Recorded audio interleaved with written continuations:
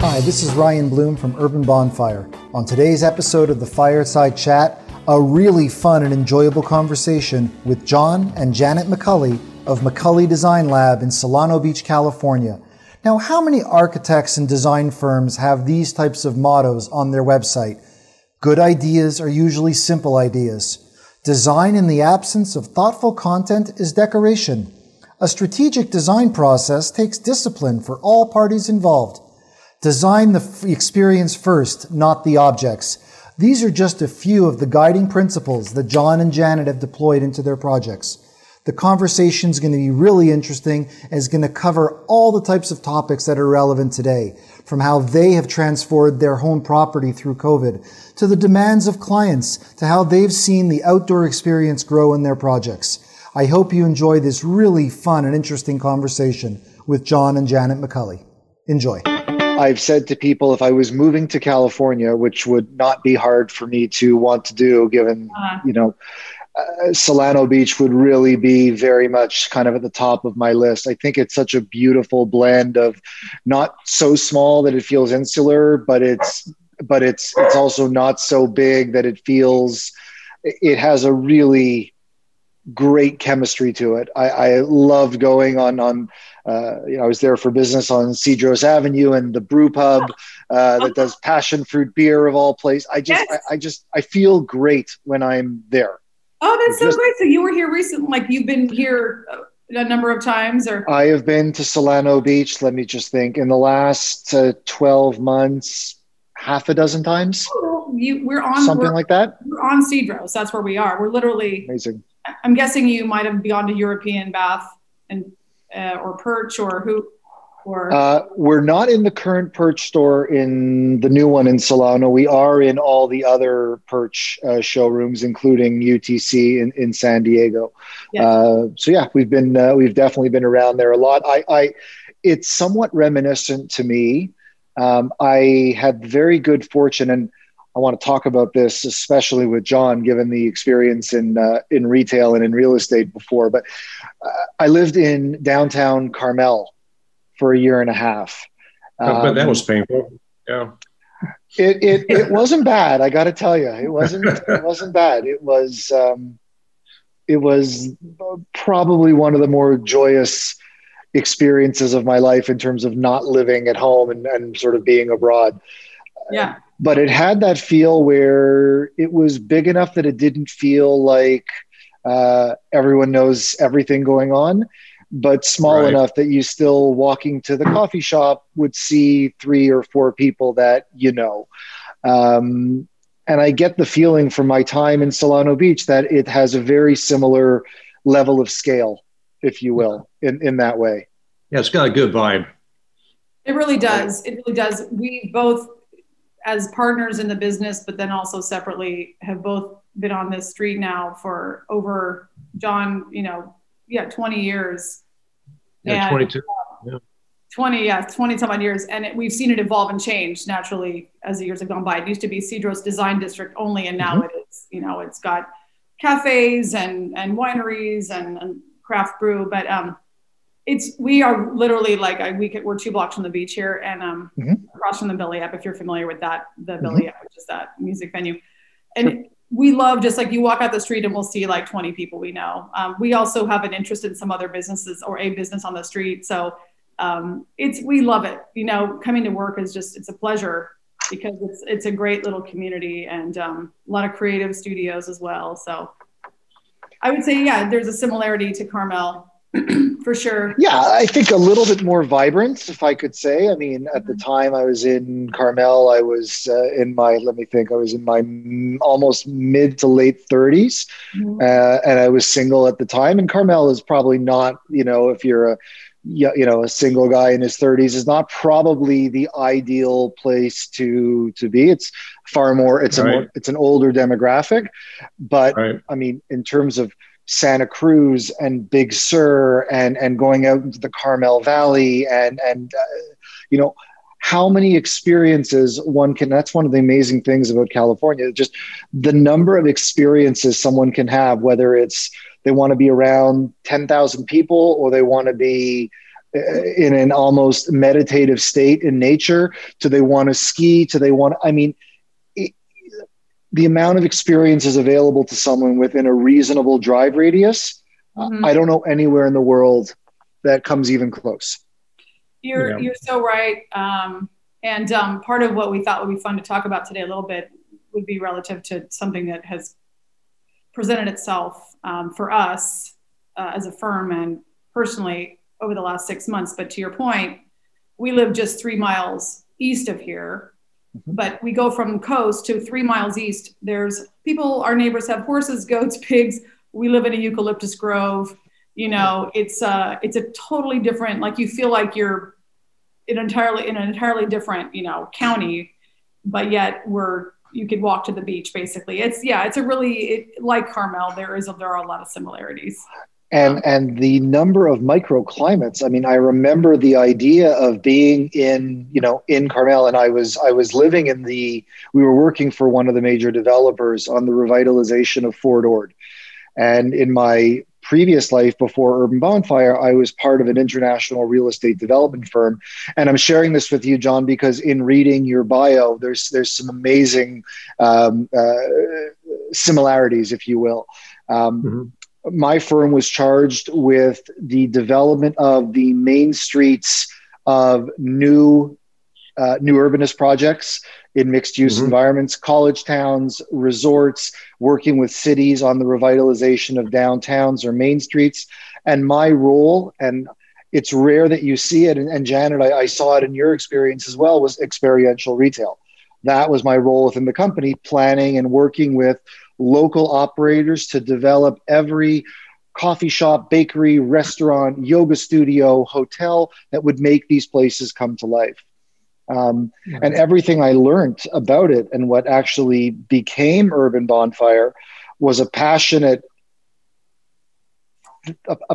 part of my youth and my story, but with the intelligence or the data coming from what is the internet going to do in terms of changing the way we have relationships with brands and with products, female-driven family purchasing, which, you know, one of the things about Outdoor Kitchen is that the female demographic was historically ignored from outdoor cooking and Outdoor Kitchen for much of its history. And all of these factors helped me to incubate Urban Bonfire, not into just a retail store, which is what it was when it started, but trying to address a lot of the things I'd learned in real estate. And you come from, it seems like from your experience, a very similar path of working. I remember with Fitch Richardson and Smith. Right. How did that? I know we're jumping around a little bit, but I'm excited because I can't finish our conversation without talking about your mantra that you post on your website, which is so effing cool, and I love the way you did it. I'm going to get back to that part, but maybe John, can you tell me a little bit about your experience in working in product development, real estate, all these things, and Janet, yours in experiential retail, and how you culminated that into a firm that is atypical in that you, in a very self-declared way, you basically say, for us, it's not about residential or architectural, commercial. It's about working with clients on vision and design in a creative environment and platform that is not linear and is not labeled and has complete parameters on it. So I know it's a long-winded question, but I want to hear more than anything else about your story, your experience, how you came together, and so yeah, have at it, because I want to hear it all. Yeah, I'll do an edited version up front. I think as a preface, if you may not recall, but Eames did a wonderful diagram, probably 50, 60 years ago, where it shows overlapping arches of interest, office interest, public interest, client interest. And there's an intersection there in the center. And the interesting thing about that concept is that if you look at Eames' background, he was an architect, but obviously did product and graphics and exhibitry, et cetera. So he didn't see, unlike a lot of design professionals within specific industries, there's a silo that you have to protect. And then you build bridges across and you do another silo and you transfer information to that. I think the key is that the more holistic and the more you blend the disciplines, the more nutritional it becomes, and that it's not ownership-based or knowledge-based or creativity-based. It starts at first with an understanding that there needs to be a problem defined that's accurate to be solved, not just accept what's given to you as the problem. So just quickly, when I graduated undergraduate degree from the University of Illinois as industrial design, and one of my professors said, don't go and interview, go where you want to live and get a job. And I thought that was a brilliant piece of philosophy. So I like to ski, so I moved to Salt Lake City and got a job working for an exhibit design firm there. So, and they did museums and exhibitry, and as a product designer, I was the only one there. They had architects and et cetera, but no product designers. So that was an amazing experience because there's research involved in museums, research in exhibits. You have to understand the information of video and topography and sequence of traveling through a space. So that was my first job right out of school, which I think was extremely powerful.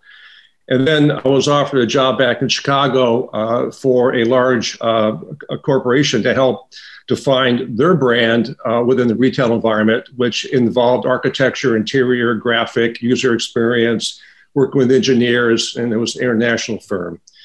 And from there, I went back to University of Illinois. I got my master's under the industrial design program, but it was in Japanese design and philosophy.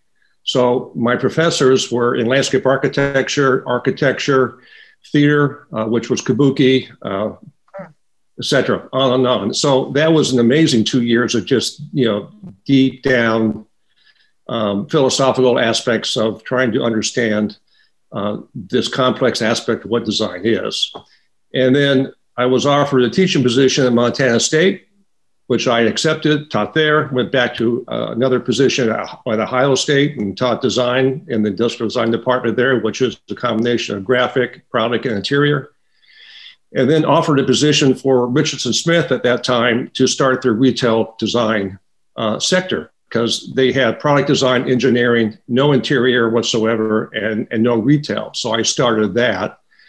And we grew that to one of the top 20 retail design firms in the United States. And then we merged with a company called Fitch, which is out of London.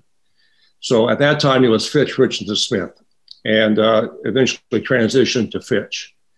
And so during that time, you, again, get involved in a whole bunch of user experience-based research up front before you even start the project. It's not about the design, it's about solving the problem and making sure that the foundations are clearly articulated as to what need to be addressed, who's on the team at what stages. But it's always a holistic, blended, multidisciplinary approach. And that's how we've always practiced. So in 1988, I moved out here to start the firm here. And with that principle, which was not practiced in Southern California, in San Diego. It's primarily architectural firms, interior firms, and graphic design firms. No one was really doing the three different blending at all. So that's where we established that core philosophy, in that we define the problem, we integrate the brand within the commercial environment, and typically for the first 20 years of practice, it was all commercial. Retail, banks, restaurants, et cetera, and grew pretty large to the point that we had two offices at one time. But as a preface to that, how I met Janet is that we were doing the America's Cup Village, and the America's Cup Village was in the early 90s, and Janet was working with a PR firm at the time. And we met under that project, which was a fantastic project to design an entire village on a little peninsula in the downtown San Diego for the stage, the exhibitry, the venue, et cetera. And so from that point on, we've been in San Diego, moved up to Solana Beach in 1998, and have been there since. So that was a quick summary of 30-something years. It's quite diverse. And Janet, can you add to that a little bit about where you came from and how your story, if you will? I'd very much like to hear that. Absolutely. So mine is a more circuitous, non-traditional path to how I arrived here today. But my experience primarily started out in kind of placemaking and actually product marketing for a large restaurant chain. Okay.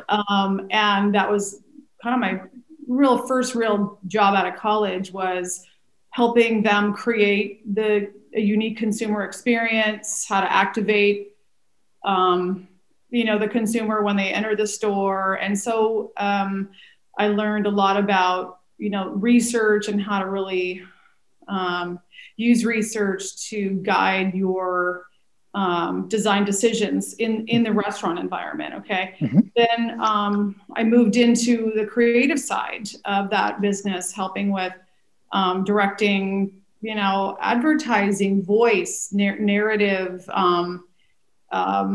point of purchase materials, again, to better activate the consumer. I was in that business for almost 10 years. And then I pivoted entirely, and we share a great love of animals. John and I, as do many of our colleagues, our pets are our kids, essentially.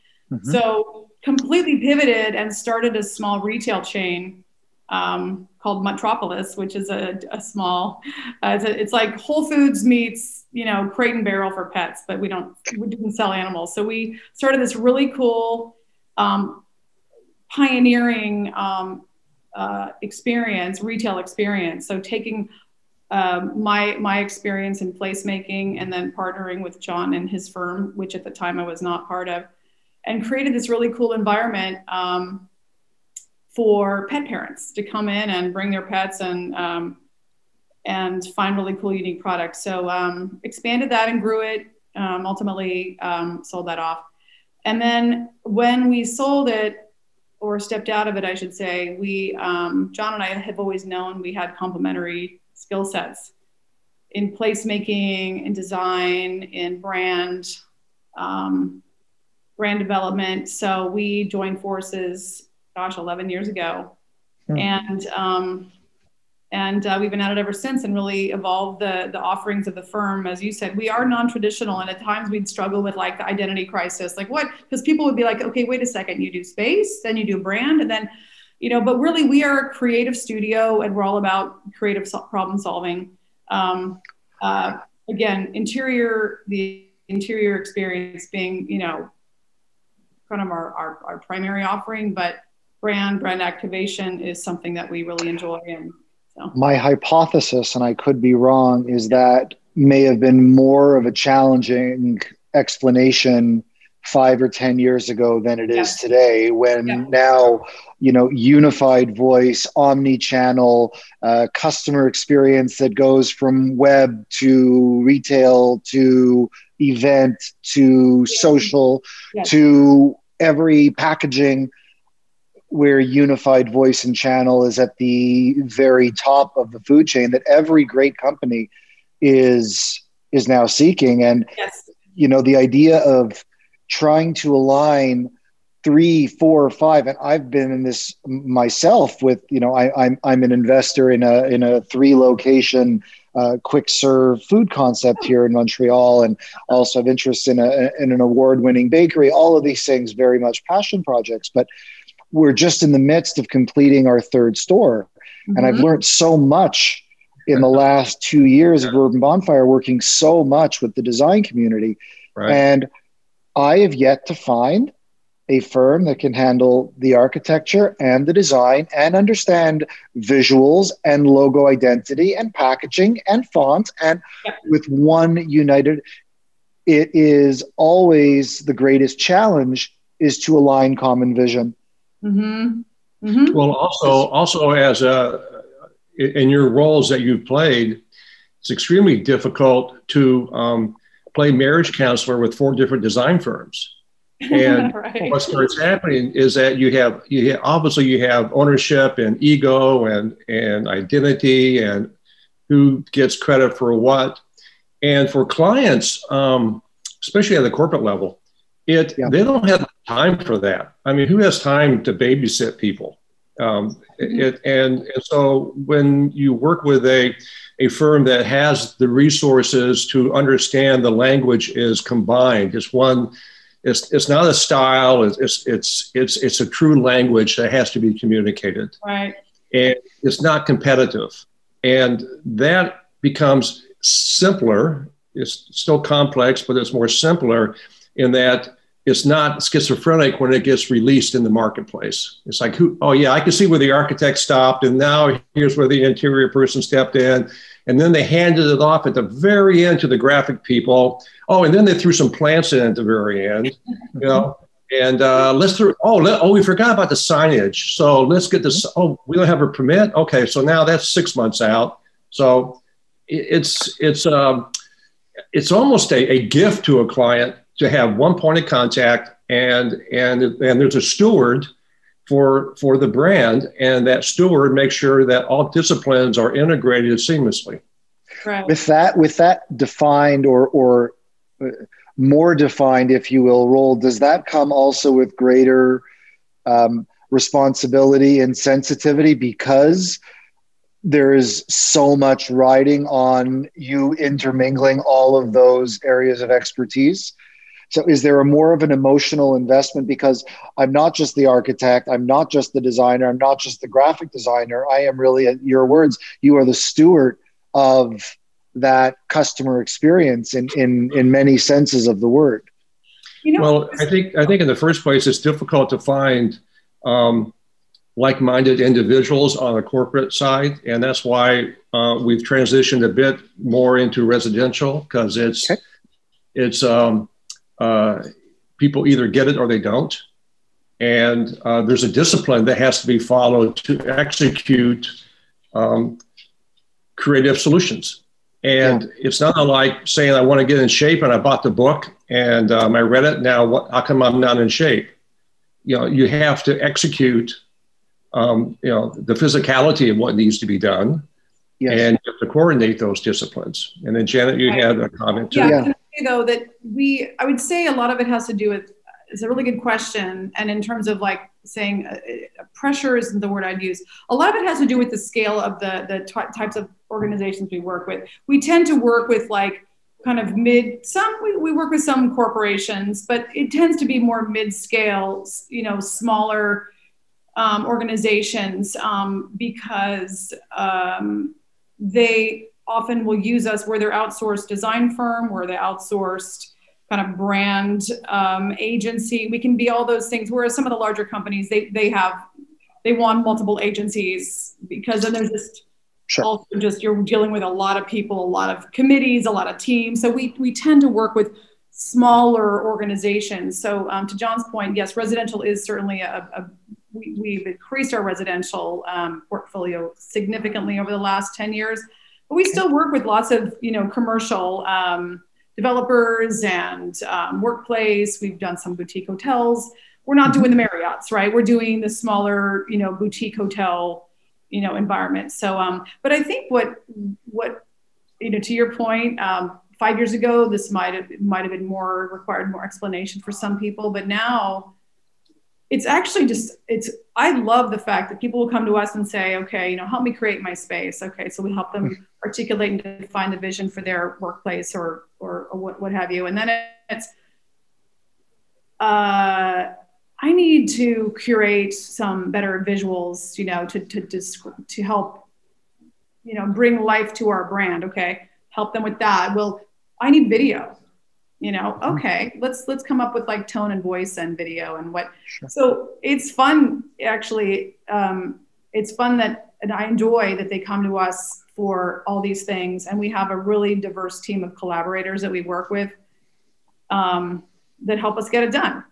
And so, Well, I would like to, if I can, I'd like to drill down a little bit on residential, which, as you just said, has been not the entire, but it's been more of the dominance, if you will, in the last 5 years. And our goal as a company and brand has never been about the appliance, the cabinet, the color, the handle, far from it.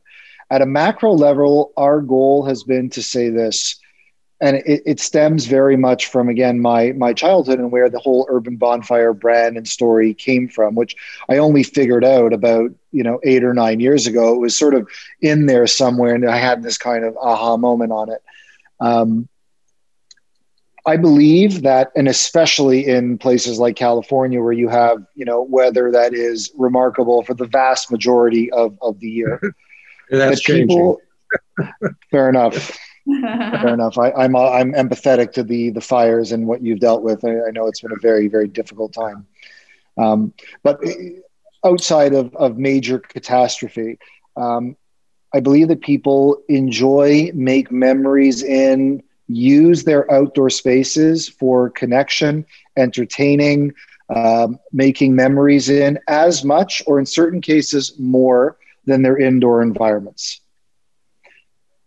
My goal as a company and as a brand is to try to say, if that is the case, why has the consumer had such a lesser than experience in outdoor kitchen entertaining space design, material selection, comparatively to the indoors for such a long time? And to try to bring the two up to an even level. And you made an excellent point earlier where, one professional would hand it off to another and the designer stopped here and that wasn't me, that was somebody else. And I can't tell you how many times I've heard and seen projects where the indoors is designed down to like the knob on the 2-year-old's closet's underwear drawer. Yeah. And the outdoors is a stucco island from the big box store with a rusty grill in it. Nothing to do with budget, nothing to do with desire, to do primarily with fragmentation, to your earlier point. In that, in many cases, their historic interior designer has believed that their role finishes at the patio door. That's the landscaper. My job is finished. And right. with the contractor. Or the contractor. And with the utmost of respect to landscape design and build, to contractor, these people are not typically kitchen and entertainment and living space designers the way interiors are. This has been our mission to bridge. And it's a long way of asking a question or trying to bring up the next topic, which is, have you seen a change in request, prioritization, investment in, meaning of outdoor space in the last 5 or 7 or 10 years in your specific relationships with clients?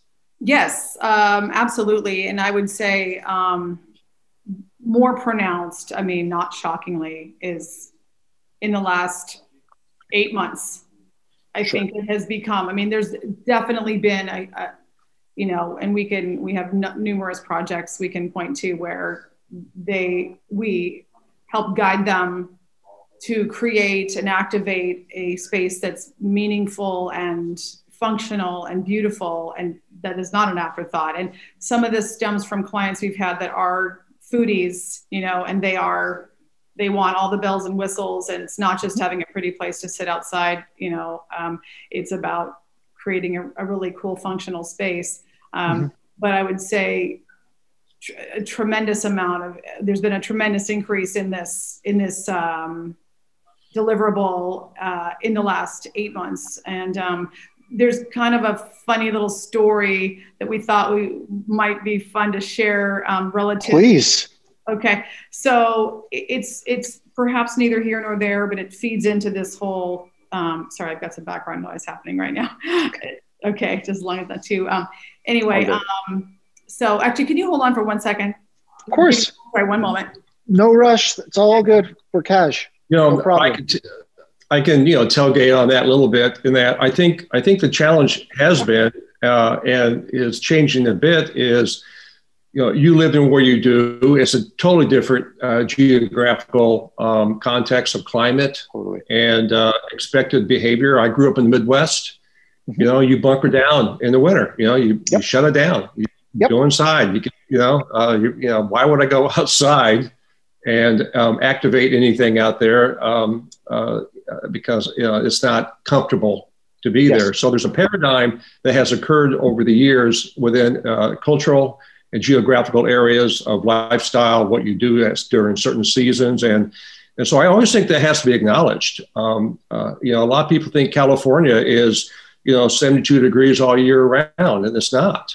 It changes. I think it gets cold, it gets warm, it gets hot, it gets windy, it gets whatever. And so those things have to be addressed, again, back more in a volumetric way. And I think the architectural perimeter as defined by an exterior wall, and then the interior does this, and then you go outside, and then that's a different practice, that's a different responsibility. I think fortunately enough, if you look at, started in the late 40s or early 40s to the 50s, that transition of an overused term mid-century, but the horizontal planes extend outward. You blur the definition of where your living space is, how you activate those spaces, what the spaces are for, the transparency versus, I grew up in a brick house, with windows, that you look out and, and you close the windows down and keep the heat in and et cetera. So, I think there needs to be an effort perhaps maybe to communicate that it's not about the cabinetry. It's not about the spec of the stainless steel appliance that goes outside. Again, that's sequential, that's a very tactical approach to problem solving, and it's not strategic. And the more that you see this as a blended lifestyle environment, and that's one of the things that we bring into the residential side is the commercial background that we have of it's got to be correct. It's got to be the code. It's got to be bulletproof. Yep. And it's not my responsibility. You do that. Oh, I just pick stuff out of catalogs, right? And that's a challenge too. Then basically, John, if I can, to your point, that is, how could you better encapsulate that than, and I love it, design in the absence of thoughtful content is decoration. Yeah. Literally from your mantra. I mean, it's so simple, but it's the simplest way to say something profound that I have heard, because there is a football field between decoration and design, and often they can be at the consumer level, either from lack of awareness, lack of vocabulary, lack of understanding. Right. Those can be easily blurred. Janet, before you left, you wanted to come back to that discussion point. Yes. Yeah, I thought it just might be something kind of fun and novel to share, kind of as it relates to what's been going on and the need to kind of create, the fact that so many of us are looking, because of the pandemic, so many of our clients, us included, are looking for creative ways to activate space in our homes. We're looking at our homes with a more creative eye and looking at underutilized space, thinking, this could be a small office, or, this could be, this space over here that's filled with junk or just filled with like furnishings that no one ever sits on. Like what can we do with this space? So, naturally, and this is what we're all experiencing. We all know that we're social creatures. We're looking for creative ways to gather and commune and be social, that's safe and that is outdoors. And so that's also novel. So essentially, long story short is, when everything shut down in March, we live in an area, we're in this eucalyptus grove, and we have a canyon that's below our home that's part of our property. So we're fortunate we have a little more land, but needless to say, we have this canyon. Okay. And this is where we've lived there for 17 years and we've really not done anything with it. It's where scary things go bump in the night. We know coyotes live down there. There's like wood piles with snakes.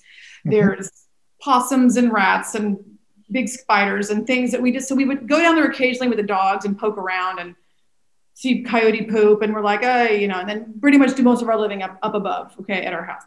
Well, during the pandemic, I would take a lot of my conference calls walking just up and down our driveway, and I would meander into that little canyon, and I would sit there. I would be on my calls going, God, I need somewhere to sit. Like there's nowhere for me to sit down here except for that log, and it's covered in spiders. So I order a swing, and I have it delivered, and I hang it from a tree branch.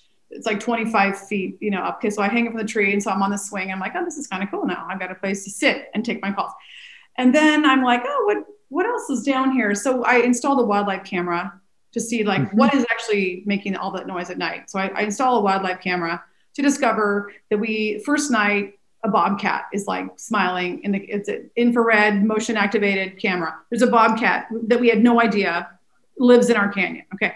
Next night, a deer. Like we do not see deer ever.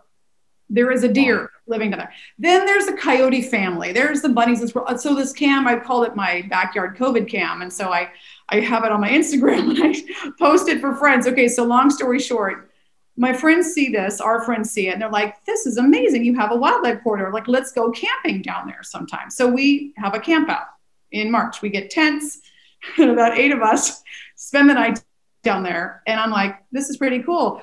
So then we cleared out some space, and I found we found this canopy of trees that created a perfect outdoor living room.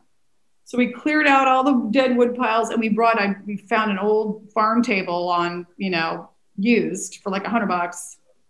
We put the farm table down there. We put benches. We found a bar, like for zero, somebody was giving away this little wood bar. Got a chandelier that's like battery operated candles.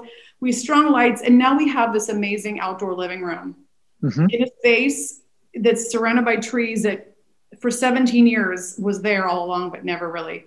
And we have since then had birthday parties. I hosted a baby shower a few weeks ago in it.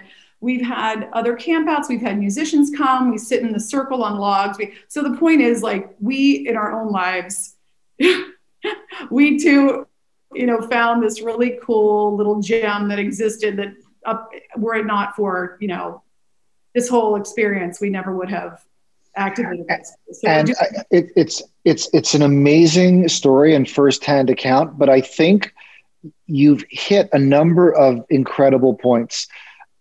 I think one of the big ones, and I don't like the term silver lining, but one of the big ones that COVID has put all of us in terms of is more time at home to actually look at something that was a tree branch and is now a swing and had one use, and through basic shift in thinking about or envisioning or having the time to just dream or imagine, it changes definition completely. And I think that finally, and it's really getting started, that the idea that the outdoors is not the afterthought, it's not the deck, it's not a backyard, it's a room. Yes. And it is a room that can, on an economics level, be activated on a per square foot basis, I believe, for far less cost than almost any indoor space in the home.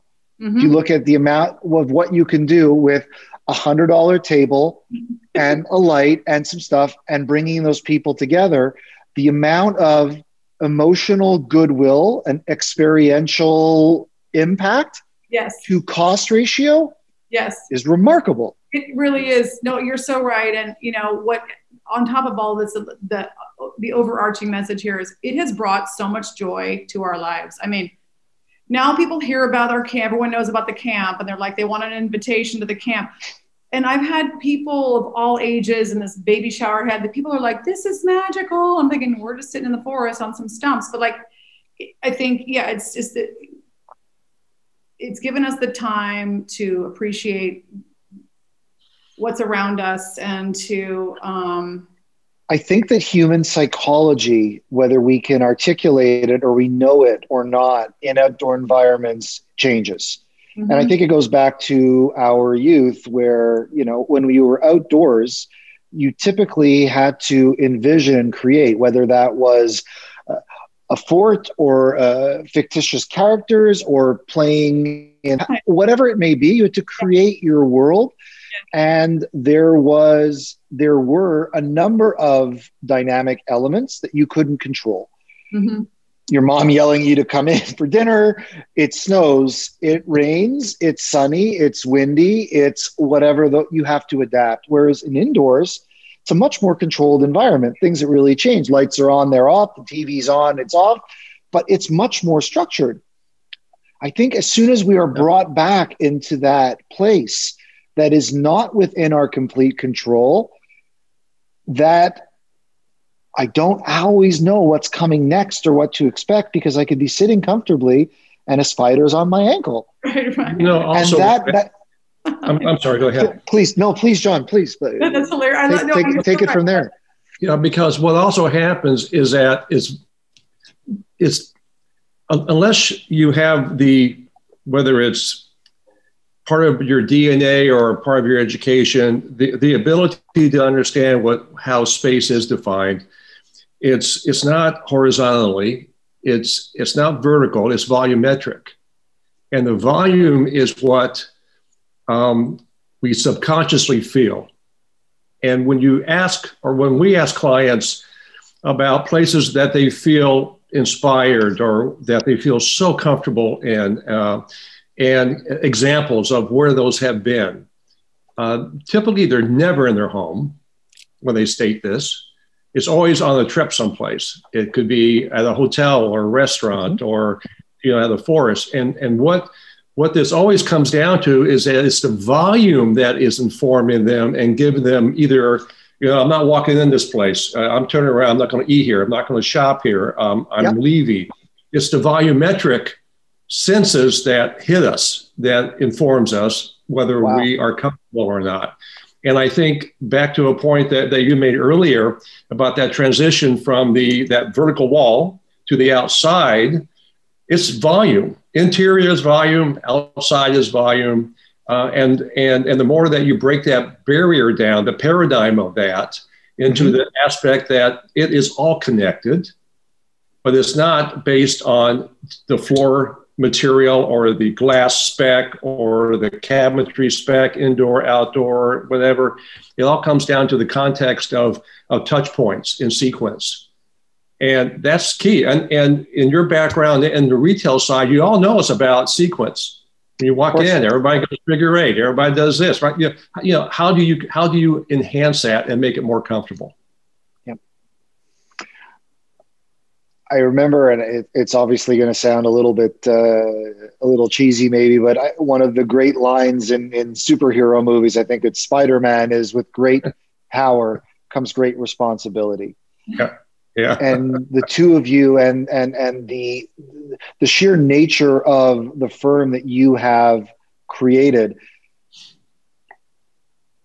has a lot of responsibility for the number of aspects of a project that you undertake at either the residential or the commercial level, because you have this harmonious practice and it's not done in silos, to your earlier point, what we've already discussed.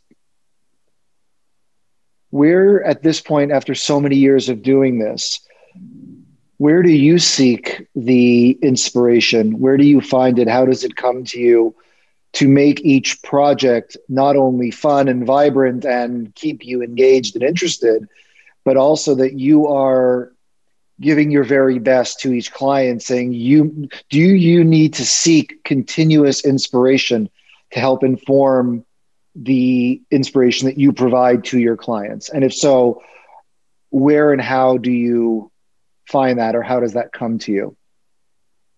Well, Janet is the Chief Inspiration Officer, so I'll let her take that. Well, I would say, it always has been, my number one superpower is curiosity. I always love exploring and novelty. So travel has always been a huge inspiration. Doesn't matter if you're in the middle of the desert or walking the streets of, Tokyo. Travel has always been a huge part of it for us, just seeing how others live. And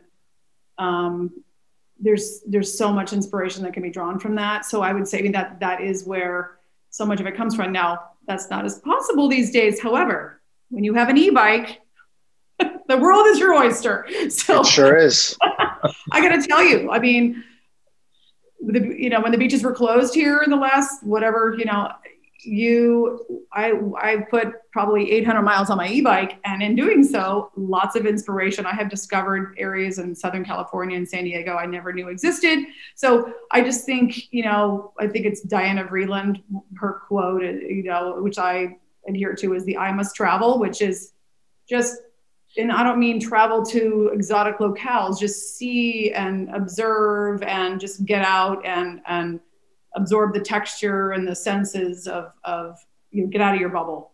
And it's also conversations with people like yourself and engaging with creative companies like yourselves who are really innovators in their space. And so we have many, many different organizations and companies we work with that are, top of their game and in terms of innovations and product and design. So really trying to stay connected with them. There's so many, but yeah, we collaborate with a lot of artists and architects and having those meaningful conversations, also help in our creative process as well. I'm a huge fan of e-biking. I up until 2 years ago, I had a Vespa, which I sold and got an e-bike, and I've never looked back. It is best investment ever. Best investment ever. My wife and I, in August, my wife is a yoga teacher and yoga studio owner, so I don't have to tell you the impact. I'm sure you know firsthand, closing studios, and her lease came up, and I said, I think we should become a one-car family. And by using bike and walking and the occasional Uber, we've since August been a one-car family, and I've never been happier. It's wonderful. Yes. It does not feel like a compromise at all. In fact, no, I love hearing this. You probably know this, and I should find this citation or this quote and send it to you. But there's studies have been done by neurologists and that say that when you're on a bicycle, the way your eye, the way the brain is receiving information, also the senses, the wind, there is a euphoria that is felt when you're on a bike. And without, hands down, for the last, I'd say 15 years since, not even more than 15 years, I love when we travel to get a bike, whether e-bike or not, just get on a bike. Because as you know, when you're on a bicycle and you're exploring, and again, whether you're looking for inspiration or not, it just comes your way. You can stop, and if you see something cool, like we were riding our bikes through Montecito a couple of weeks ago, which has incredible, beautiful architecture and gardens and just, and you see something, you're like, I'm gonna go down this alley. I don't care. I don't need to find a parking place. I don't need to do a U-turn. Just off you go, and you stop and I took a million photos of just really cool little funky, outdoor sculpture. And we've ridden bikes all over Marfa, Texas, and just selling weird little houses and funky little courtyards, and it's just the best. Have you been to Montreal? No, and I need to. It's on my list. Yeah, I've been there when I was just starting out in the design as a professional for a design conference, and it was just amazing, just beautiful. Whenever travel is allowed again, whenever that may be, from what you have just described as what moves you and the experiences of using your bike or walking and finding Montreal, and I'm obviously biased because I'm from here, it has just remarkable elements of design and old world woven with new world and technology. I think you would absolutely love it. And I hope that I'm here when you come, because I would, and just at a remarkable place. Remarkable place. That would be great. That would be great. We'll buy you a cocktail. Right. I love it. No, I think that sounds good. Love to do that. Yeah. Well, we were in Vancouver about 2 years ago, and that was amazing. Yeah. I really enjoyed that. Vancouver is a great city as well. So remarkably different from Montreal in terms of layout, culture, experience. I mean, Montreal it's the best parts of Chicago and the best parts of New York City, and coupled in with some amazing parts of New Orleans. It's got just these, I'll say no more because nothing I'll say will articulate it. All to say is I'm willing to bet that if you come depending on when, obviously, seasonality wise. I think that you'll have a wonderful experience. Well, there's also a depth of architecture and historical, silhouettes that you see when you're there. I recall it was powerful. I would love to come. Yeah. A lot of our city is still dates back to the late 1700s, where it was a walled fortress with original stonework, cobblestone. It's still completely. Yeah, right. They replaced about 9 or 10 years ago the water main that feeds the city. To give you a sense of how old that infrastructure was, the actual, to call them pipes is ridiculous. They're 8 feet in diameter. We're still wood. We're still wood. That's amazing. To give you a sense of how old some of the infrastructure of the city actually is. Remarkable. That's amazing. Remarkable. Yeah. We'll definitely get there. Yeah, it's on the list. Official. It's official. It's happening. Yeah. Once the science fiction movie is over, we will get there. Right. Last thing I want to ask you about, and I want to be mindful of your time. It is very rare that you see almost any firm, let alone a multidisciplinary creative firm, state a mantra on its website. Quite rare. And yours are fun and simple and thought-provoking and also very real, because at the same time as writing something like a strategic design process takes discipline for all parties involved, 2 sentences later, dogs are good.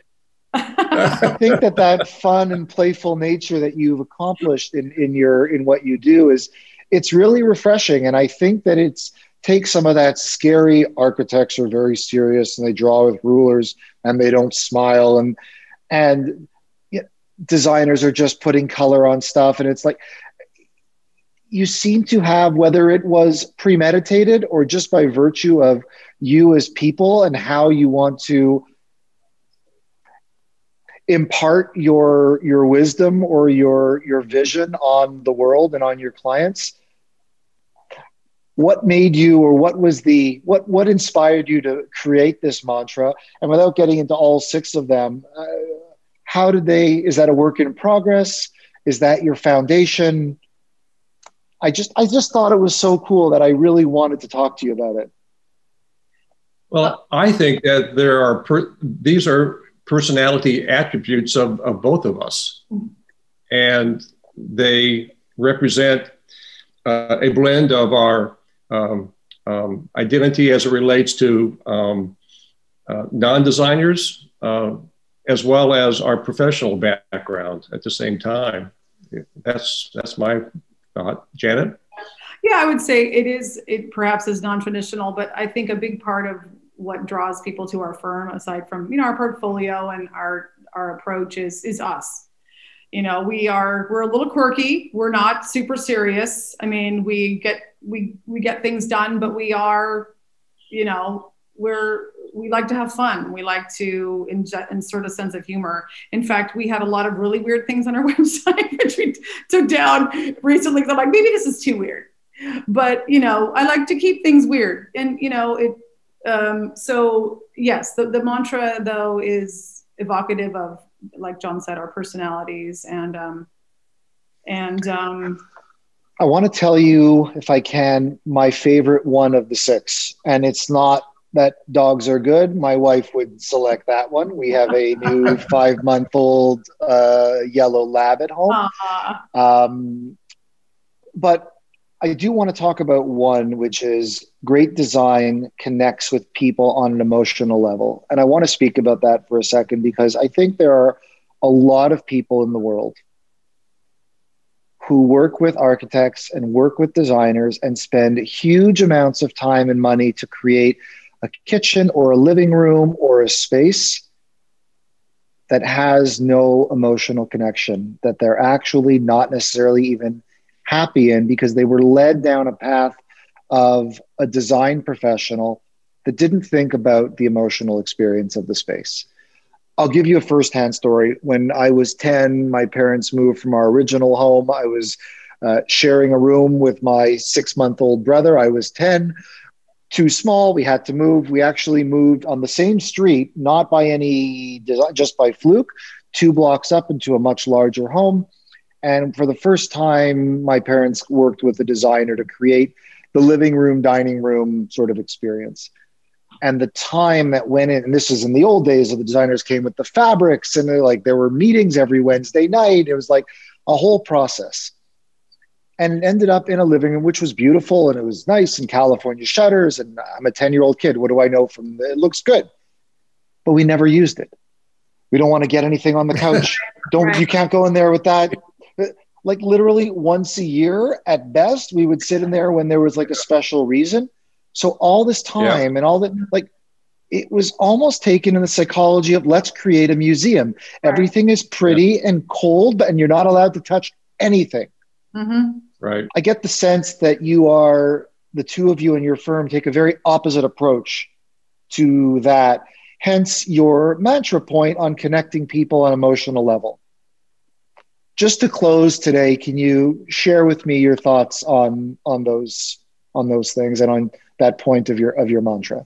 Yeah, I'll go first, and Janet, and you can close. I think a lot of there's one of the phrases in there that you referenced earlier is that when I first started teaching, again, my background is industrial and product design, and I ended up in the interior or the space making place just purely by luck or accident. It wasn't strategic. So when I started teaching interior designers, one of the things that drove me batty about the people who were coming into the program is that they weren't designers. They had good taste. They understood how to select things out of catalogs.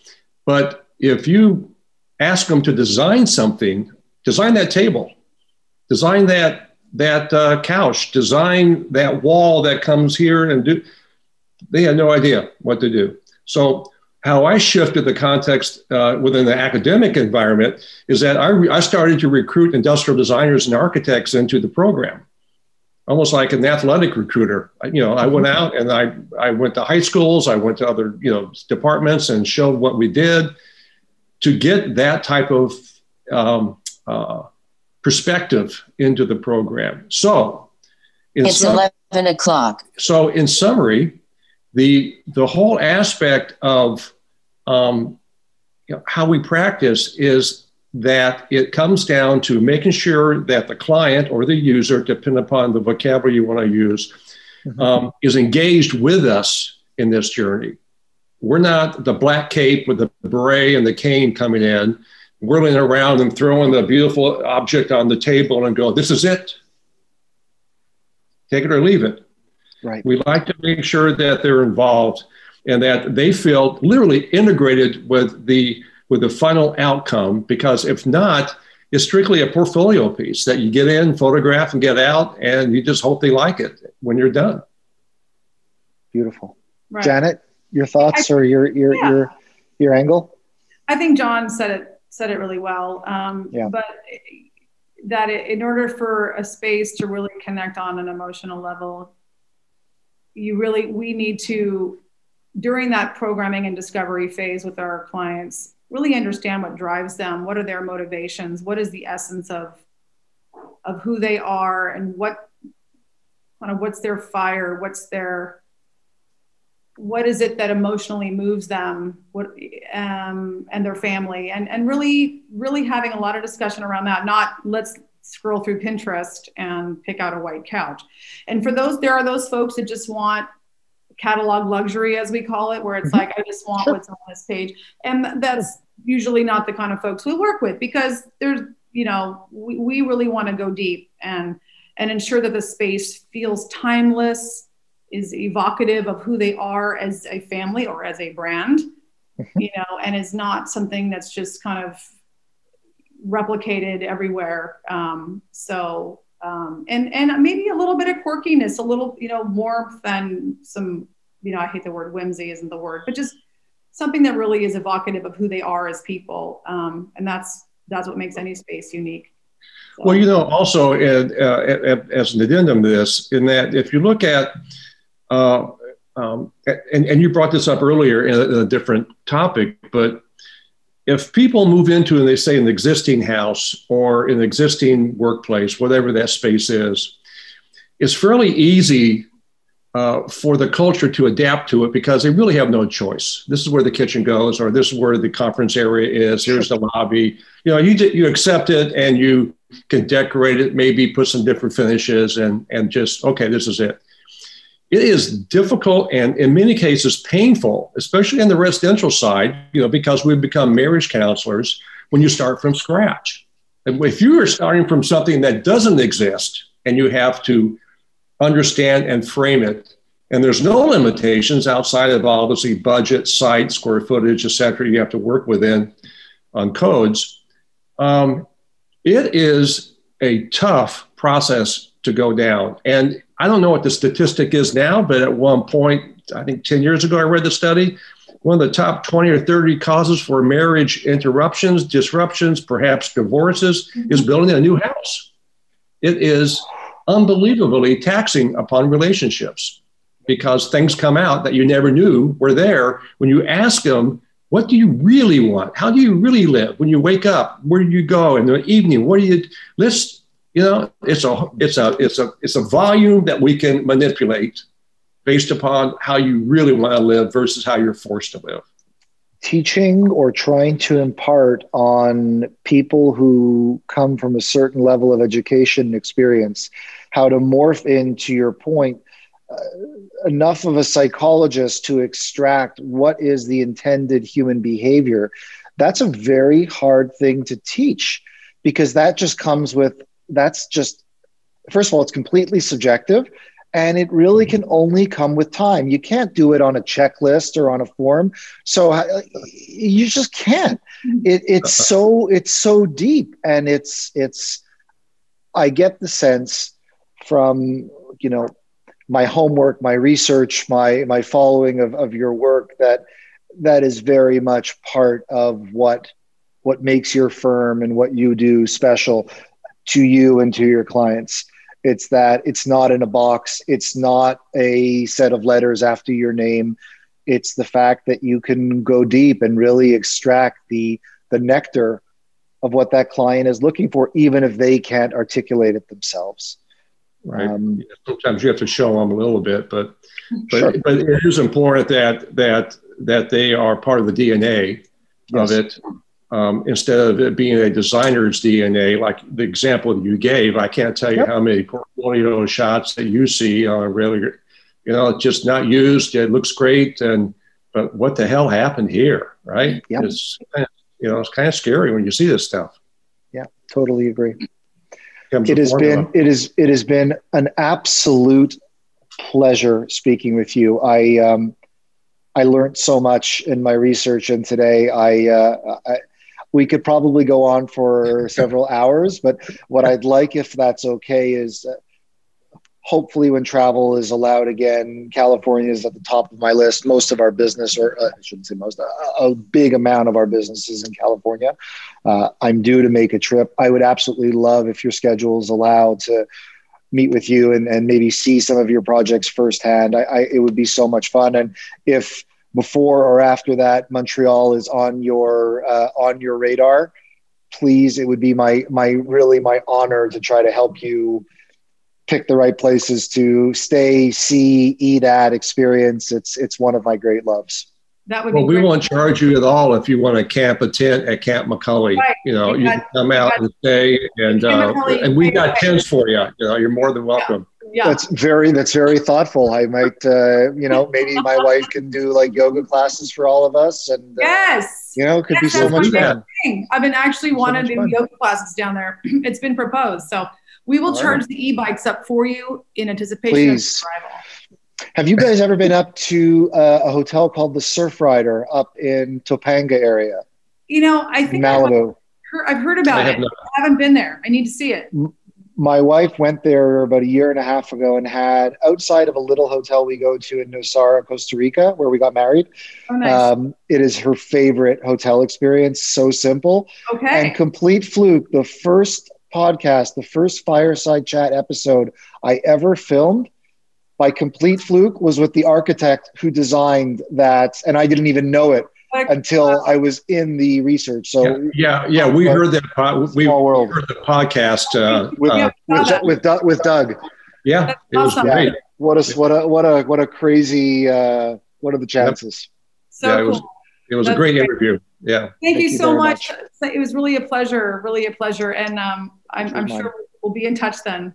For sure. May I take this opportunity first with, all of us going through COVID and how bad it is in California and Texas and other places, to wish you and your family and your loved ones continued health and safety. And in case I don't speak to you before, may I wish you a beautiful, beautiful holiday season, and wishing you only good things for 2021. Thank you. To you. Thank you both. Have a nice afternoon. Okay. Bye-bye. Bye-bye. Bye. After that episode, I feel like I have two new friends, almost kindred spirits in the way John and Janet McCulley present themselves, their ideologies, and how they present to their clients the realm of possibility for indoor, outdoor design, experiences, architecture, and just life. I really enjoyed the episode and getting to know them a little bit, learning about their experience in retail programming, how they founded their own firm and came together to create truly, truly memorable designs and projects for their clients.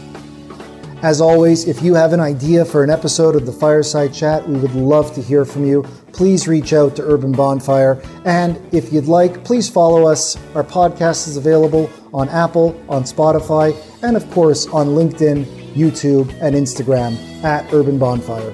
Until next time, thanks very much for listening.